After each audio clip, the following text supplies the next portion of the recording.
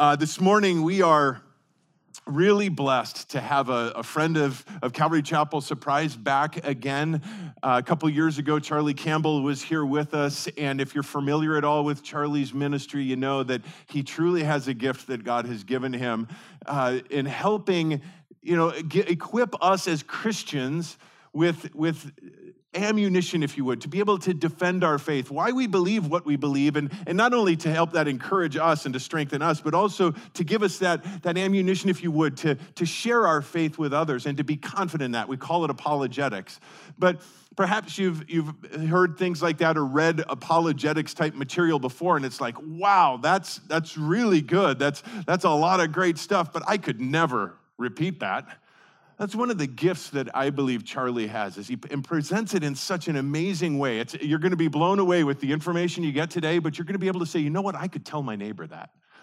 That atheist that works next to me at work that's always giving me a hard time about being a Christian, I can take this to do that, so to share with him. So I know you're going to be blessed. And if you've ever asked me about apologetics material, I take you right to the bookstore and give you one of Charlie's books and say, read this, or point you to his website. Always be ready. But we're blessed to have Charlie back with us this morning. So would you give a warm Calvary Chapel surprise welcome to my friend Charlie Campbell. Thanks, Brett. Well, good morning. Thanks for the warm welcome. Great to be back with you. It was 2015, July of 2015 when I was here last. And boy, was it a lot hotter at that time of the year than it is now. So great to be with you all. I went out to dinner last night with Pastor Brett, and what a sweet time catching up with him. He's a dear brother in the Lord. You guys are blessed to have a great pastor who not only loves the Lord, but has great concern and love for you all as well. So, yeah, praise the Lord. Well, let's get into God's word together. Would you open up with me to Psalm chapter 19, please?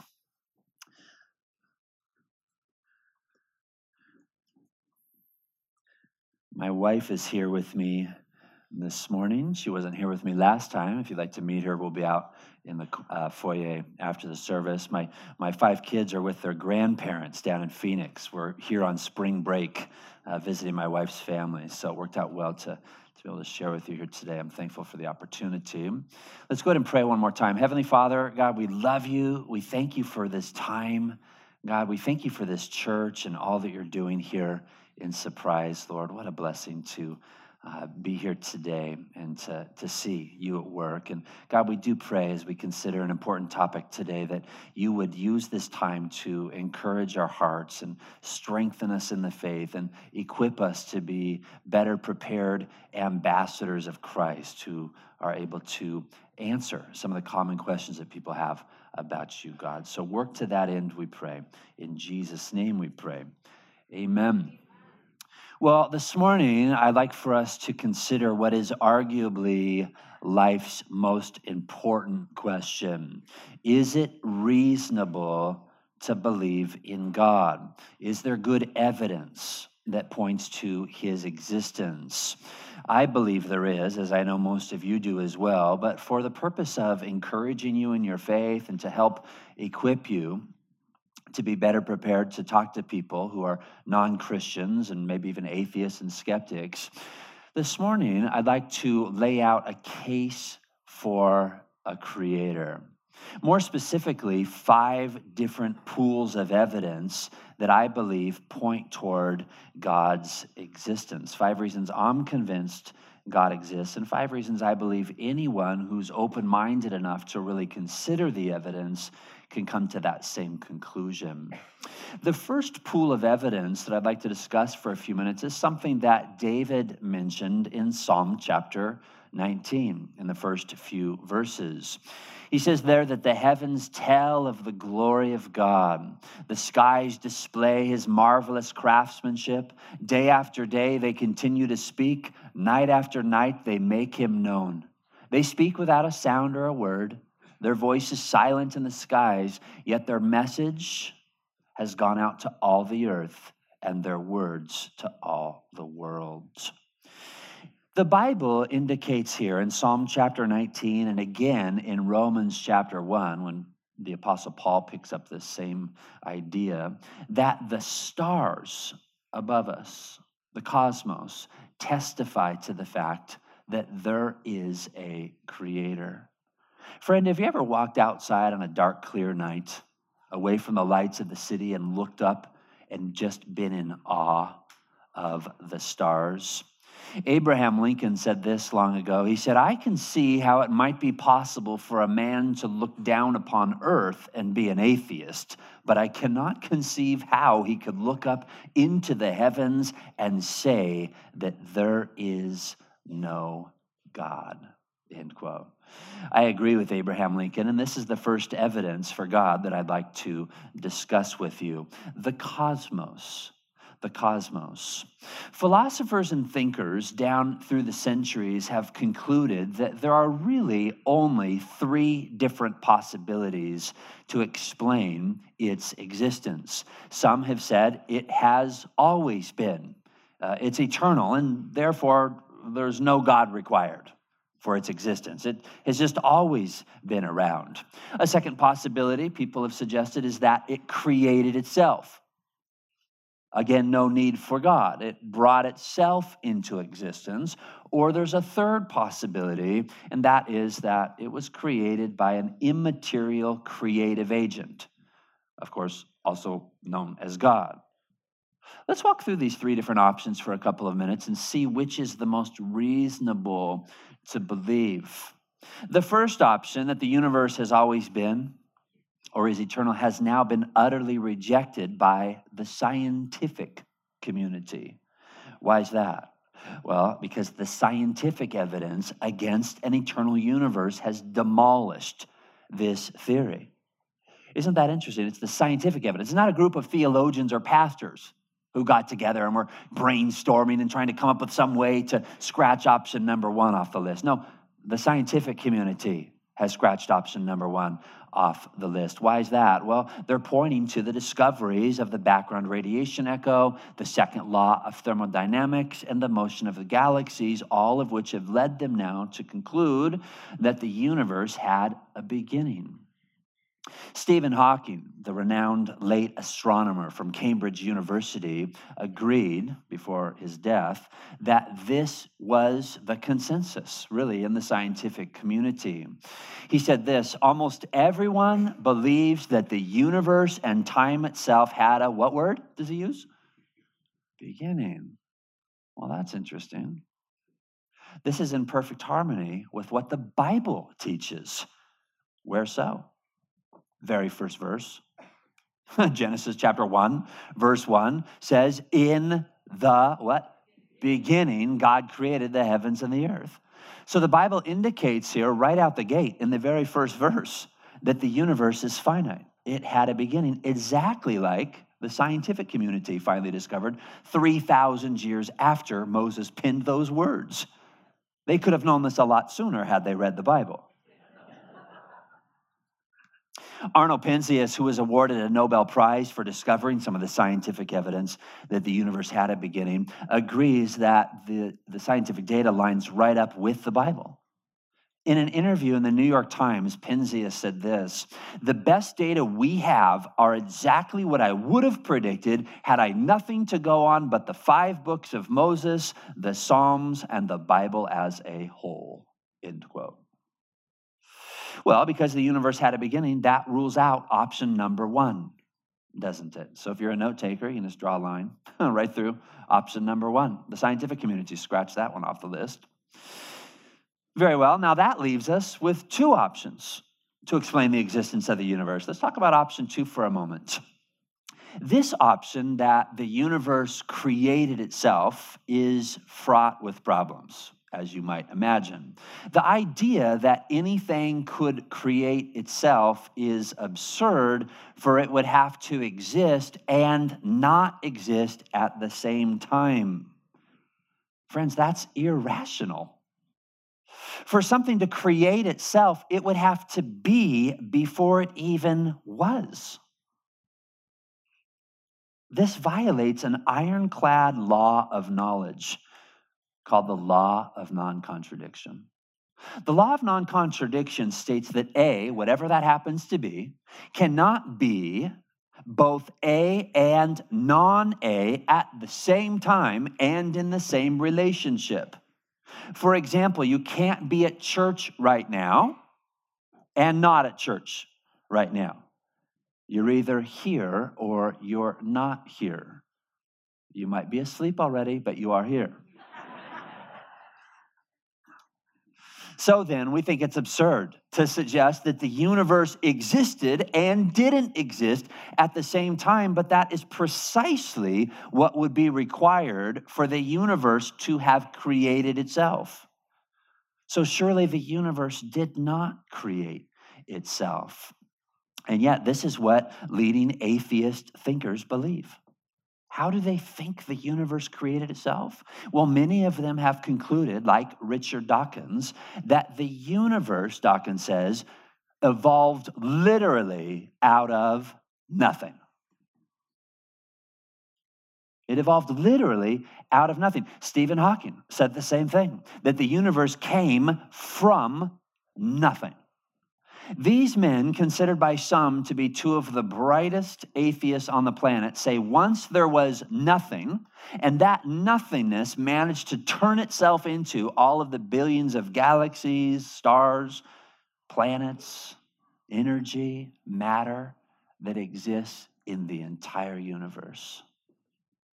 Friends, surely you don't buy this. It seems patently obvious to me that nothing cannot do something. Nothing can't see, smell, act, think, let alone create something. Can you imagine going home today and turning on the news and hearing a newscaster say something like, "Nothing caught doing something on film"? Tune in at 11 and see the footage. Why do you laugh? Because it can't happen, can it? And it never has happened. So there are three options for the existence of the universe. Number one, it's always been. Number two, it created itself. Or number three, it was created by God. Option 1 and 2 can be thrown out purely on scientific and philosophical grounds. You don't even have to bring the Bible into the debate to scratch options 1 and 2 off the list. We can conclude almost by default that option 3 is the most reasonable of the three options. And I'll continue to strengthen my case as we move along. But the skeptic says, hold on a second here, Charlie. If the cosmos requires a creator, who made God, if he exists? Well, to answer the question concisely, nobody made God. Unlike the finite physical universe that demands a creator, God does not need a creator. Why is that? Well, because God is eternal. He's always existed, and he is immaterial. He's a spirit. He's not made up of physical parts that need assembly. The Bible affirms this in multiple places. For example, in Psalm 90, verse 2, written by Moses, he says of God, even from everlasting to everlasting, you are God. God is without beginning. It's hard for our 3-pound brains to fathom that, but this is what the Bible indicates. But Jesus also indicated in John 4, verse 24, that God is spirit. So you put those two truths together, and we learn from the Bible that God is an eternal spirit, and therefore does not need a creator or someone to have brought him into existence. But the physical universe falls into an entirely different category. As the scientific discoveries have shown, it has not always existed, and anything that begins to exist requires a cause or maker, because things don't just pop into existence all on their own. Nothing does not produce something. Okay, Charlie, I understand what you're saying, but you Christians really believe that God has just always existed? That's impossible. Well, before our friend scoffs at the fact God has always existed, he needs to keep in mind that something or someone must have always existed. Do you realize that? Think through this with me. If nothing, represented by the blackness here in this circle, If nothing cannot produce something, and yet something exists, like the universe, then a creative agent must have always existed. Why do I conclude that? Well, in order to bring that which exists into being. Did I lose some of you? Who won't raise your hand this morning no matter what I ask? Any of you? Okay, a couple of you. I see you there, ma'am. That's good. She's honest. She's like, I won't raise my hand. Well, let me break it down. I'll make it more simple. Follow the force of the logic here. I think this is a very logical argument. If there ever was a time that absolutely nothing existed, nothing would exist now. But something does exist now. Therefore, there was never a time that absolutely nothing existed. You see the flow of the argument there? This is a reasonable conclusion. So we have no problem believing that God is the one who always existed. And because that is the case, the simple answer to the challenging question, who made God, is no one. No one made God. God's eternal. The universe, though, is not eternal, as the scientific evidence has shown, and therefore it does require a maker. All right, Charlie, I still think it's foolish to believe in something you can't see, this God that you keep speaking of. I don't. Let's imagine I have a painting up here this morning. And this is a scenario. You can take this home with you. This is an easy scenario to walk someone through. I walk people through this scenario lots of times on planes and sitting next to people. I'll say, let's just imagine I have a painting right here on the plane. Or there at work on the lunch break, wherever you happen to be. And then you ask them this question. When you see a painting, what proof do you need to conclude a painter exists? What proof do you need? Well, the obvious answer, if they can't spot it, is nothing besides the painting. The painting all on its own is sufficient proof there was a painter. You do not need to see the painter to know he or she exists. In fact, this painting on the screen is a painting I've used in presentations now for several years. As you can tell, it's a painting of Jesus walking on water. Now, I had no idea who the artist was. But a year or two ago, I was giving this very presentation at a Calvary Chapel in Gilbert, about an hour and a half southeast of here. And when I was giving this presentation, I put the picture of Jesus' feet up there on the water on the screen. I saw people in the congregation start whispering to each other, and they're poking each other. I was like, whoa, what's going on with that painting? I thought, this did not go over well. Maybe I need to change the graphic or something. But well, after the teaching was over, about 5 people came up to me after the service. They said, you know that painting with Jesus walking on the water that you used in your presentation? I said, yeah, what about it? Why was everyone poking each other? The guy who painted that painting goes to this church. And he's here today. You got to meet him. And so I had the privilege a couple minutes later of being introduced to him, and we had a great chat. And he was happy to see that his painting was being used in some of my presentations. But I'll tell you this, all the years that I used that painting, I knew there was a painter. Never had met him face to face yet. Never had seen him with my own eyes. But I knew there was a painter out there, dead or alive. I knew there was a painter, and the reason why is because the painting would not be there if the painter didn't exist. And so it is with the universe and God. You do not need to see God in order to conclude he exists. The universe, like a gigantic painting, is evidence in itself that God exists. So the first evidence for God's existence, number 1, is the cosmos. Let's consider a second pool of evidence for God's existence, the conditions for life. The conditions for life, what am I talking about? Well, the more scientists study the universe, the more they discover that conditions in the universe appear to have been extremely fine-tuned to permit life. Numerous conditions have now been identified that have to have just the right values. In other words, they need to be tuned to just the right degree for any kind of conceivable physical life to exist in the universe. If any of these conditions were to change even a little, scientists tell us that the universe would be absolutely hostile to life, incapable of supporting it. Most likely because they say it would turn into all hydrogen. That doesn't sound friendly. So keep in mind, though, that this conclusion is not something that Christian scientists have concocted in order to get you to believe there's an intelligent designer behind the universe. No, this is something that's being widely acknowledged today by scientists of every persuasion. Even atheist scientists are acknowledging this. Stephen Hawking, for example, a man who certainly did not consider himself a Christian, said this. He said, the universe and the laws of physics seem to have been specifically designed for us. If any of about 40 physical qualities had more than slightly different values, life as we know it could not exist. Either atoms would not be stable, or they wouldn't combine into molecules, or the stars wouldn't form the heavier elements, or the universe would collapse before life could develop, and so on.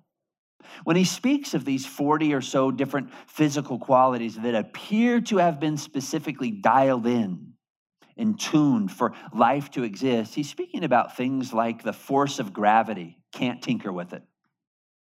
The speed of light, can't change it, or you're going to mess up everything. The mass of an electron, the force that binds subatomic particles together within the nuclei of atoms, can't change those levels. The energy levels in carbon atoms. You tinker with any of these things, even in the slightest degree, and you're going to wreak havoc across the universe. Dr. Francis Collins, well-known scientist here in the U.S. and former head of the Human Genome Project, states that if any of these constants, these conditions, was off by even 1 part in a million. Can you imagine knobs in heaven where God controls all the levels of everything? Not that it's actually set up that way, but what if he did? And there was these gigantic knobs up in heaven. Force of gravity, it had 1 million little nicks in the knob. He's saying you can't turn that knob 1 millionth without messing everything up. Again, he says, if these things were off by even 1 part in a million, or even in some cases, he says, by 1 part in a million, there would have been no galaxy, stars, planets, or people. That's how finely tuned things are. Well, Charlie, maybe the universe just ended up this way by chance. I don't think so. Donald Page of Princeton's Institute for Advanced Science recently calculated the odds against our universe randomly taking a form suitable for life as 1 in 10 billion to the 124th power. Friends, I don't know how far along you got in your mathematics studies, but I think you could agree with me that these are such astronomical odds, it's reasonable to conclude that the universe did not end up with these finely tuned conditions apart from an incredibly intelligent and powerful designer. And that's what many cosmologists and physicists are concluding today, that something supernatural appears to be going on behind the scenes. Well, this conclusion that God may be behind it all, of course, does not sit well with atheists who are committed to a godless universe. So where do they run? How do they explain the fine-tuning of the universe?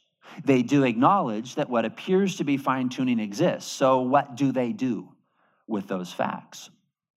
Well, Richard Dawkins, Stephen Hawking, and other prominent atheists seek to explain away the fine-tuning of the universe with a hypothesis straight out of science fiction called the multiverse.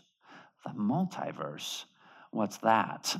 Well, their multiverse hypothesis says there might be trillions of universes, thus the term multiverse, and that somewhere in this gigantic mix of universes, a finely tuned universe will appear by chance alone, and we humans just happen to find ourselves living in that one particular finely tuned universe, so there's no need to believe in God, they say. Our universe ended up this way by chance alone. Well, friends, this is a desperate theory atheists have come up with. What evidence is there for a multiverse? Let me put a picture on the screen of it.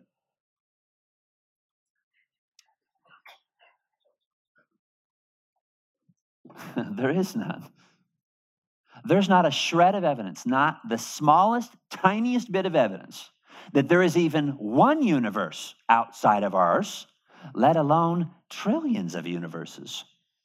I find it a bit ironic that atheists regularly tout their interest in observational evidence. Oh, you silly Christians, you believe in this God you can't even see. We don't do that. No, we like telescopes and microscopes, tangible, visible evidence. Yet when faced with the visible evidence, the verifiable evidence of the fine-tuning of the universe, they retreat to a hypothesis that has zero observational evidence to support it.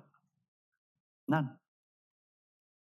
And even if their multiverse theory was correct, and there are trillions of universes, that does not end the debate over the existence of God, for the question would remain, how did those universes come into existence? That's all it does. It just widens the question. The debate used to be, how did our universe come into existence? But now we have trillions of more. Oh, well, that just widens the question. How did these trillions of universes come into existence? Nothing doesn't produce something. I think the multiverse theory actually makes the atheist dilemma more difficult. For if the multiverse theory were true, nothing not only made one universe, nothing made a lot of universes, which of course is preposterous. So the multiverse theory does nothing to undermine or weaken our case that an intelligent designer is the best explanation for the fine-tuning of the universe that we've discovered. All right, let's move along. There's a third pool of evidence that God exists, the complexity of life. The complexity of life.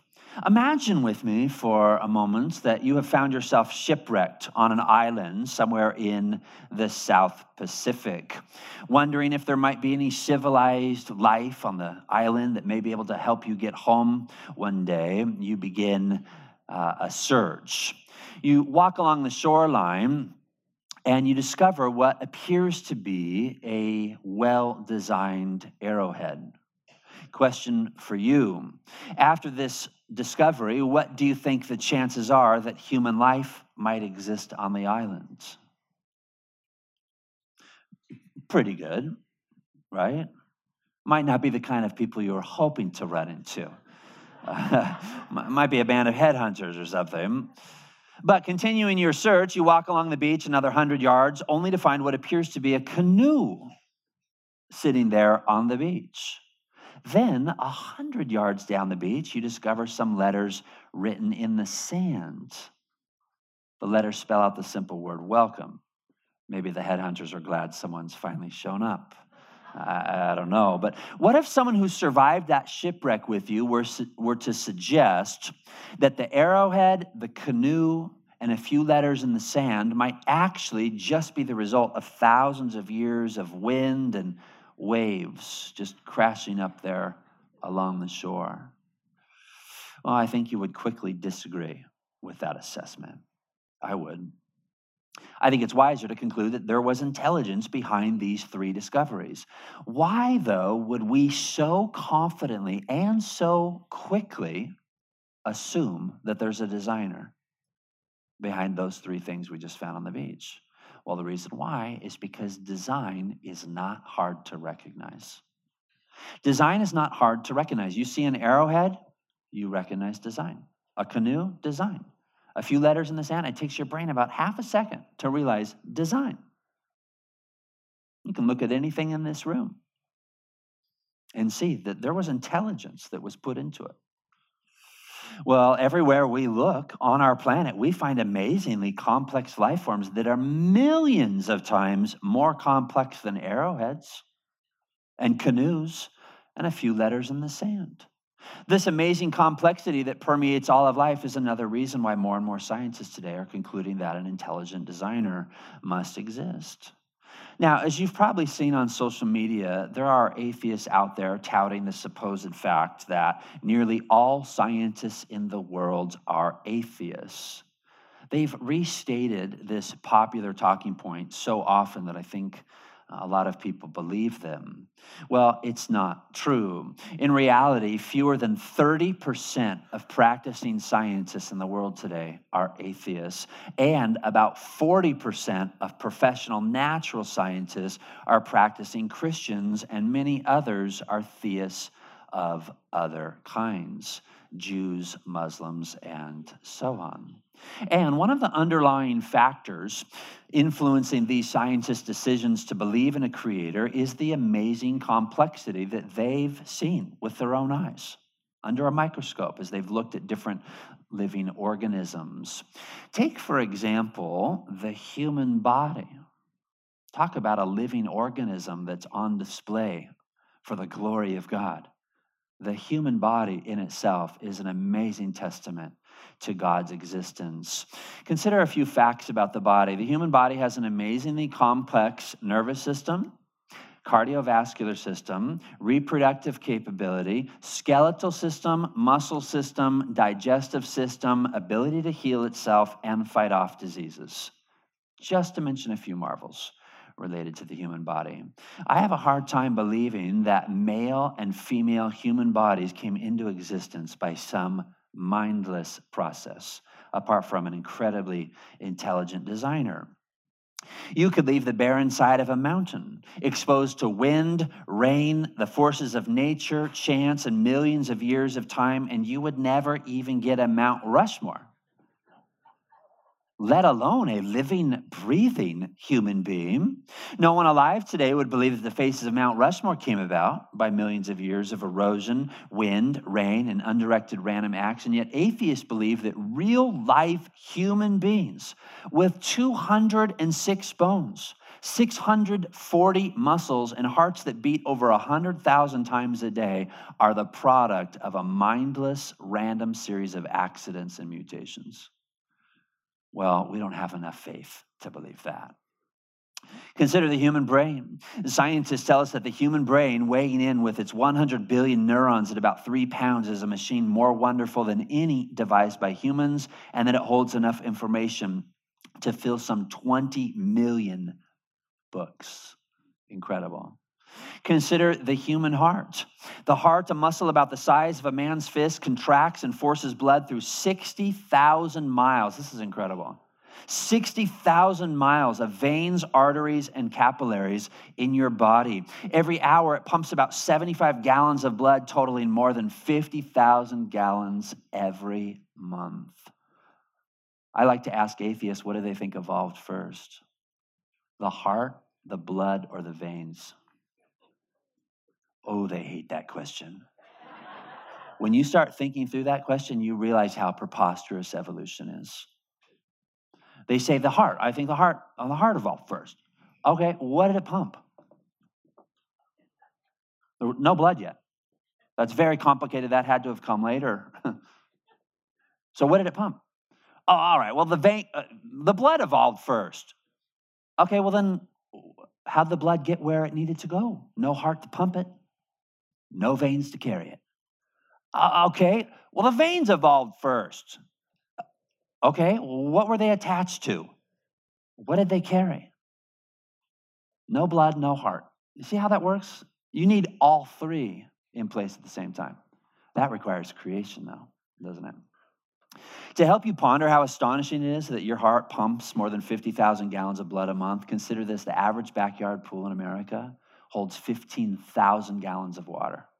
Your heart pumps more than 3 times that amount every 30 days. Consider your eyes. Human eyes are composed of more than 2 million working parts. How many parts in the canoe we found on the beach? A handful of parts? Who knows? Not many. We look at a canoe and we think, design. Oh, design. Human eyes, 2 million parts. Yeah, evolution. The eye is a ball with a lens on one side It has a light-sensitive retina made up of rods and cones inside the other. The lens itself has a sturdy protective covering called a cornea that sits over an iris designed to protect the eye from excessive light. The eye contains an amazing watery substance that's replaced every 4 hours.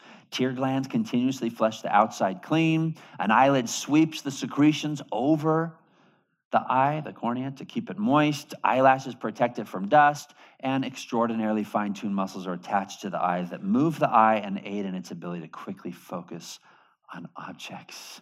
Far more complicated than the greatest autofocus camera today that took hundreds of people decades to develop. Not only does the body as a whole and the individual organs point to an intelligent designer, so does every living cell in your body. In Charles Darwin's day, cells appeared to be little unsophisticated globs of jello, mysterious little parts of life that no one could see into. But now that we have the ability to peer into cells with electron microscopes, we've discovered that life down at the cellular level is immeasurably more complex than Charles Darwin ever dreamed. Speaking about the cell, Dr. Walter Bradley, a respected scientist and author of books on the cell, said this. He said, a one-cell organism is more complicated than anything we've been able to recreate through supercomputers. Nothing on the planet we've ever designed is more complicated than what's going on in a single living cell. According to Nobel Prize winner Linus Pauling, widely regarded as the greatest chemist of the 20th century, one living cell in the human body is more complex than New York City. Have you been to New York City? It is one complex place. 8 million people scurrying about every direction, hundreds of skyscrapers, thousands of taxis, subways everywhere, boats going up and down the rivers, planes landing 24 hours a day. Very complex. Imagine packing that kind of complexity into a single cell, 1/1000th of an inch in diameter inside your body. That's incredible. And to add to that, your body is comprised of thousands of different kinds of cells, totaling more than 100 trillion in number. Your body makes millions of new cells every second of the day, and all the cells work together. How do the cells know how to work together? How do they know what to do and where to go and what kind of organs to produce and what to do when you cut yourself? It's the DNA in the cell. This is staggering. Check out this fact. Think of how thin DNA has to be. The 6 feet of DNA coiled up inside every one of your body's 100 trillion cells contains a staggering amount of detailed, complex information and instruction that tells each cell how to function, where to go, what to do, and so on. Bill Gates, the founder of Microsoft, said this a while back about DNA. He said, DNA is like a computer program, but far, far more advanced than any software we've ever created. Do you know how much intelligence went into developing Microsoft software? Not quite as much as Apple, but it's kind of a different story. So this isn't Apple, but a little Apple humor for you. But that raises the question, where did this staggering amount of complex, detailed information and instruction in a cell's DNA come from? Computer programs do not write themselves. A programmer is always involved. Even if you provide lots of time, a computer program cannot write itself. The same is true with the complex information stored in DNA. Where did it come from? Non-directed natural causes? I don't think so. This man on the screen, the British molecular biologist Francis Crick, one of the 2 scientists who discovered DNA, having observed the complexity of DNA, estimated that the odds that intelligent life exists on the earth as the result of non-directed processes to be around 1 in 10 to the 2 billionth power. Now, of course, you're free to believe that life came about by non-directed natural causes. I'll tell you this, though, I wouldn't bet against God's existence with odds like that. Far wiser to rule out non-directed natural causes and conclude there has to have been an intelligent designer. Now, some of you who might be a skeptic here today, you think, well, Charlie, that guy's probably a Christian scientist, and he's just trying to get people to believe in God. No, Francis Crick died a few years ago, a hardened, zealous atheist. But he was dealing with reality, and he came to the conclusion there's no way, the odds are so slim that DNA and how complex it is could have come about apart from intelligence. Here's the odds, and he did all this mathematical work, and he came up with this conclusion. So what does an atheist do with mathematical odds stacked against you like that? He came up with a whole new theory. Google it sometime. It's called panspermia. He concluded that aliens must have planted life seeds on planet Earth millions of years ago. Anything but God for some people. But see, think this through. Even if it was aliens, that doesn't end the debate over the existence of God. It just widens the question. The question used to be, how did life here on planet Earth come into existence? Now the question is, how in the world did these super intelligent aliens come into existence that were smart enough to create spaceships and seeds to plant on the planet Earth? Far wiser to rule all that out and just believe that there's a God. All right, so number one, we have the cosmos. To strengthen our case, we have the conditions for life. Then we just talked about the complexity of life. Let's move along and consider briefly a fourth pool of evidence, and that is what we call the canon of Scripture. The word canon is a word that simply means standard, and so the canon of Scripture refers to the standard collection of books making up the Bible.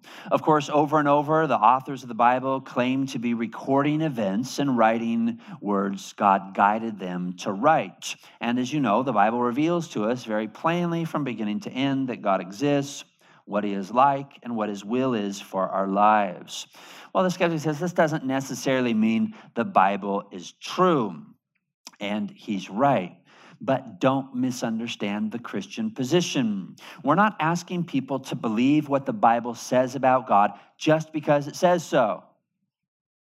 No, we want people to believe the Bible because of the wealth of good evidence that has demonstrated the Bible to be trustworthy.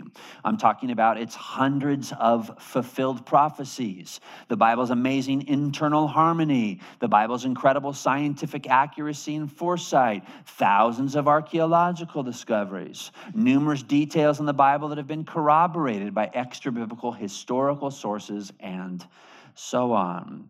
I talked about some of these evidences the last time I was here, so I won't elaborate on them again today.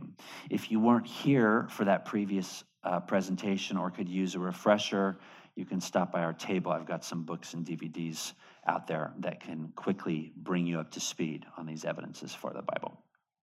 But this is a fourth pool of evidence for the existence of God, the canon of Scripture. All right, let's head down the home stretch here and consider a fifth and final reason we can be confident God exists, and that is Christ Jesus. Christ Jesus.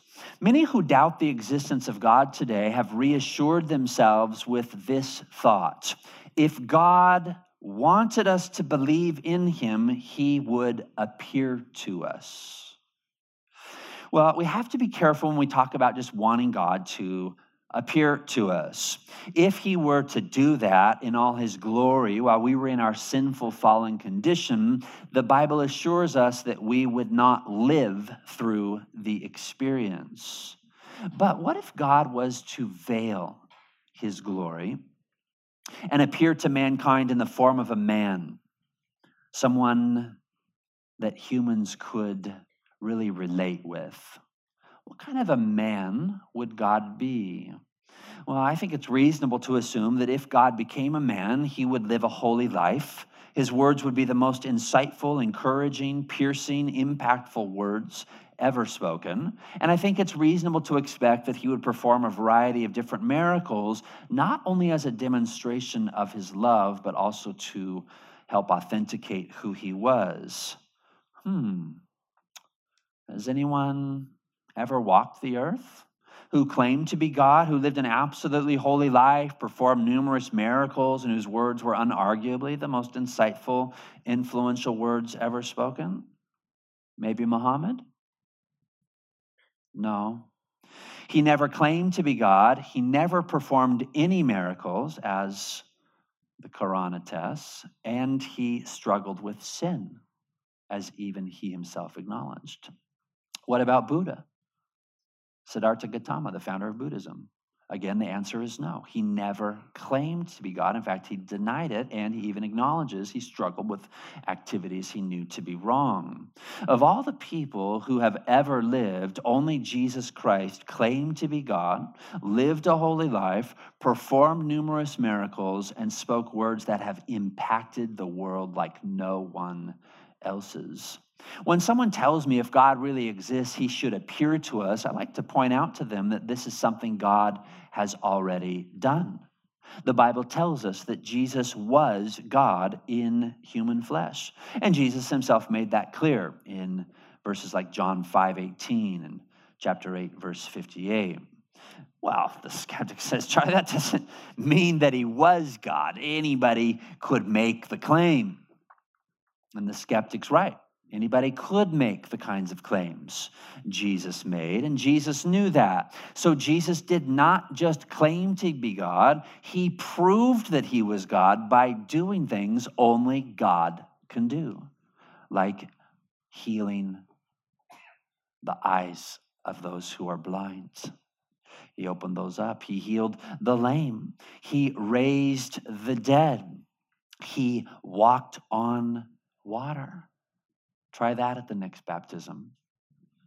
He lived a sinless life. He rose from the grave 3 days after he was put to death, and then 40 days after that, he ascended visibly into heaven from the Mount of Olives there in Jerusalem. These are just a few of the miracles the disciples recorded for us in the New Testament that help substantiate Jesus' claims to deity. Well, hold on a second here, Charlie. That doesn't mean that what the disciples said about him was actually true. They might have just made up the whole story about Jesus. Well, we know that the disciples did not just invent Jesus. Why is that? Well, more than 30 extra biblical sources mention Jesus within 150 years of his life, including Roman historians like Cornelius Tacitus and Suetonius. The first century Jewish historian Flavius Josephus wrote about him. Well, Jesus' disciples might have just made up the stories about his miracles then. I mean, maybe he was a real person, but that doesn't mean that he did all those miracles the disciples say he did. Well, I'm not sure what their motivation would have been for doing that. Liars lie to get out of trouble or to gain some type of advantage or benefit. But what the early Christians said about Jesus didn't get them out of trouble or result in any kind of benefit. What they said and wrote about Jesus got them in trouble. What they received was rejection, persecution, torture, and martyrdom. Hardly a list of perks. That, to me, is compelling evidence that these men were telling us the truth about Jesus. So, in addition to the cosmos, the conditions for life, the complexity of life, and the canon of Scripture, we have a fifth reason you can be confident God exists, and that is Jesus Christ himself.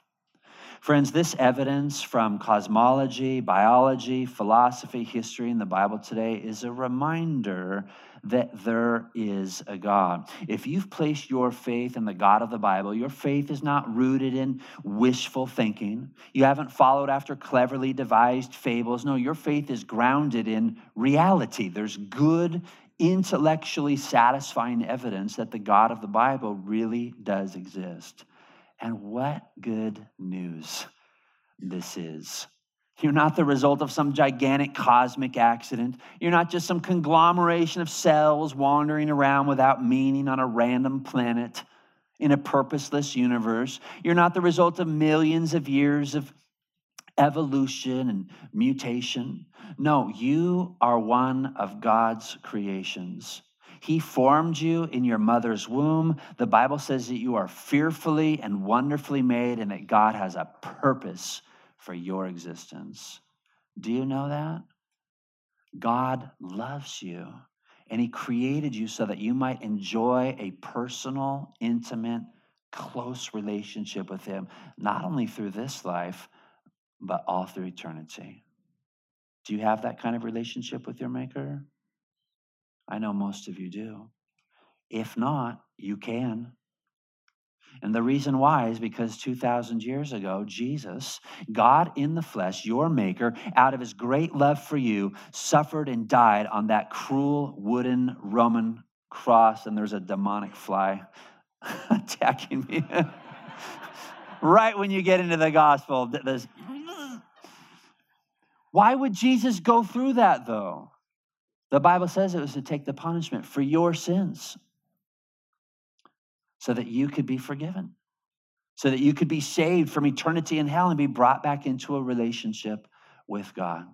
Jesus, of course, rose from the grave 3 days later, and today he offers all mankind the forgiveness of sins, peace with God, and the free gift of everlasting life.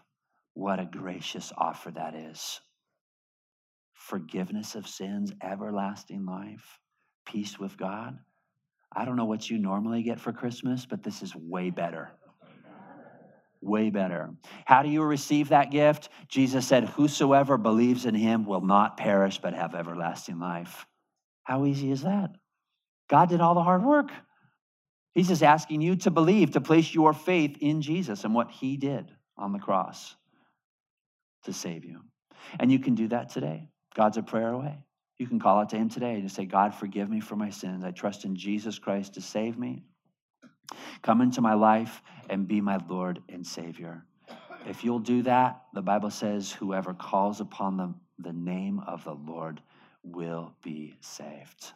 So, friend, don't put it off. If you need to be forgiven of your sins today, call upon the name of the Lord even before you leave this place today. Amen? Amen.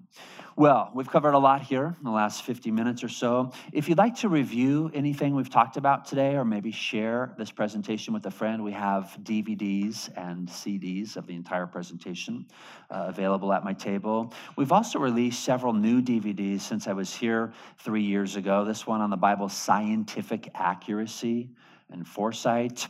Another one on if God is loving, why does he allow evil and suffering? And then a newer one on archaeological evidence for the Bible as well.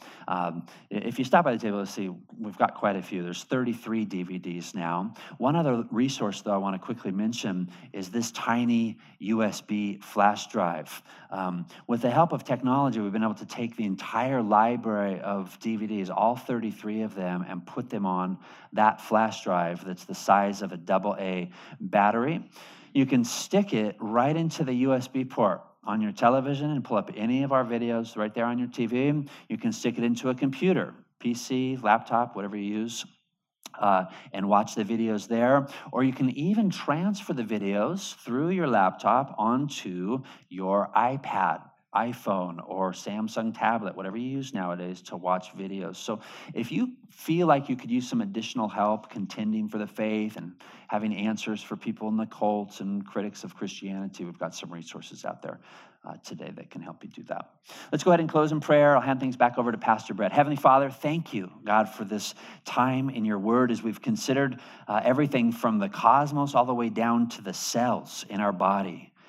Lord, it's easy to conclude that we are fearfully and wonderfully made and the heavens declare your glory. God, we want to stand strong in that reality that you do exist. You're not a mythological deity or the invention of men. You are the true and the living God who can be known and trusted and called upon. So, Lord, we want to do that. We worship you today. We love you. Such a blessing to know you. God, we do pray for our friends and family members who are going through this life without you, God. We pray for their salvation today. We ask that you would draw them to yourself, God. In Jesus' name we pray. Amen. Amen.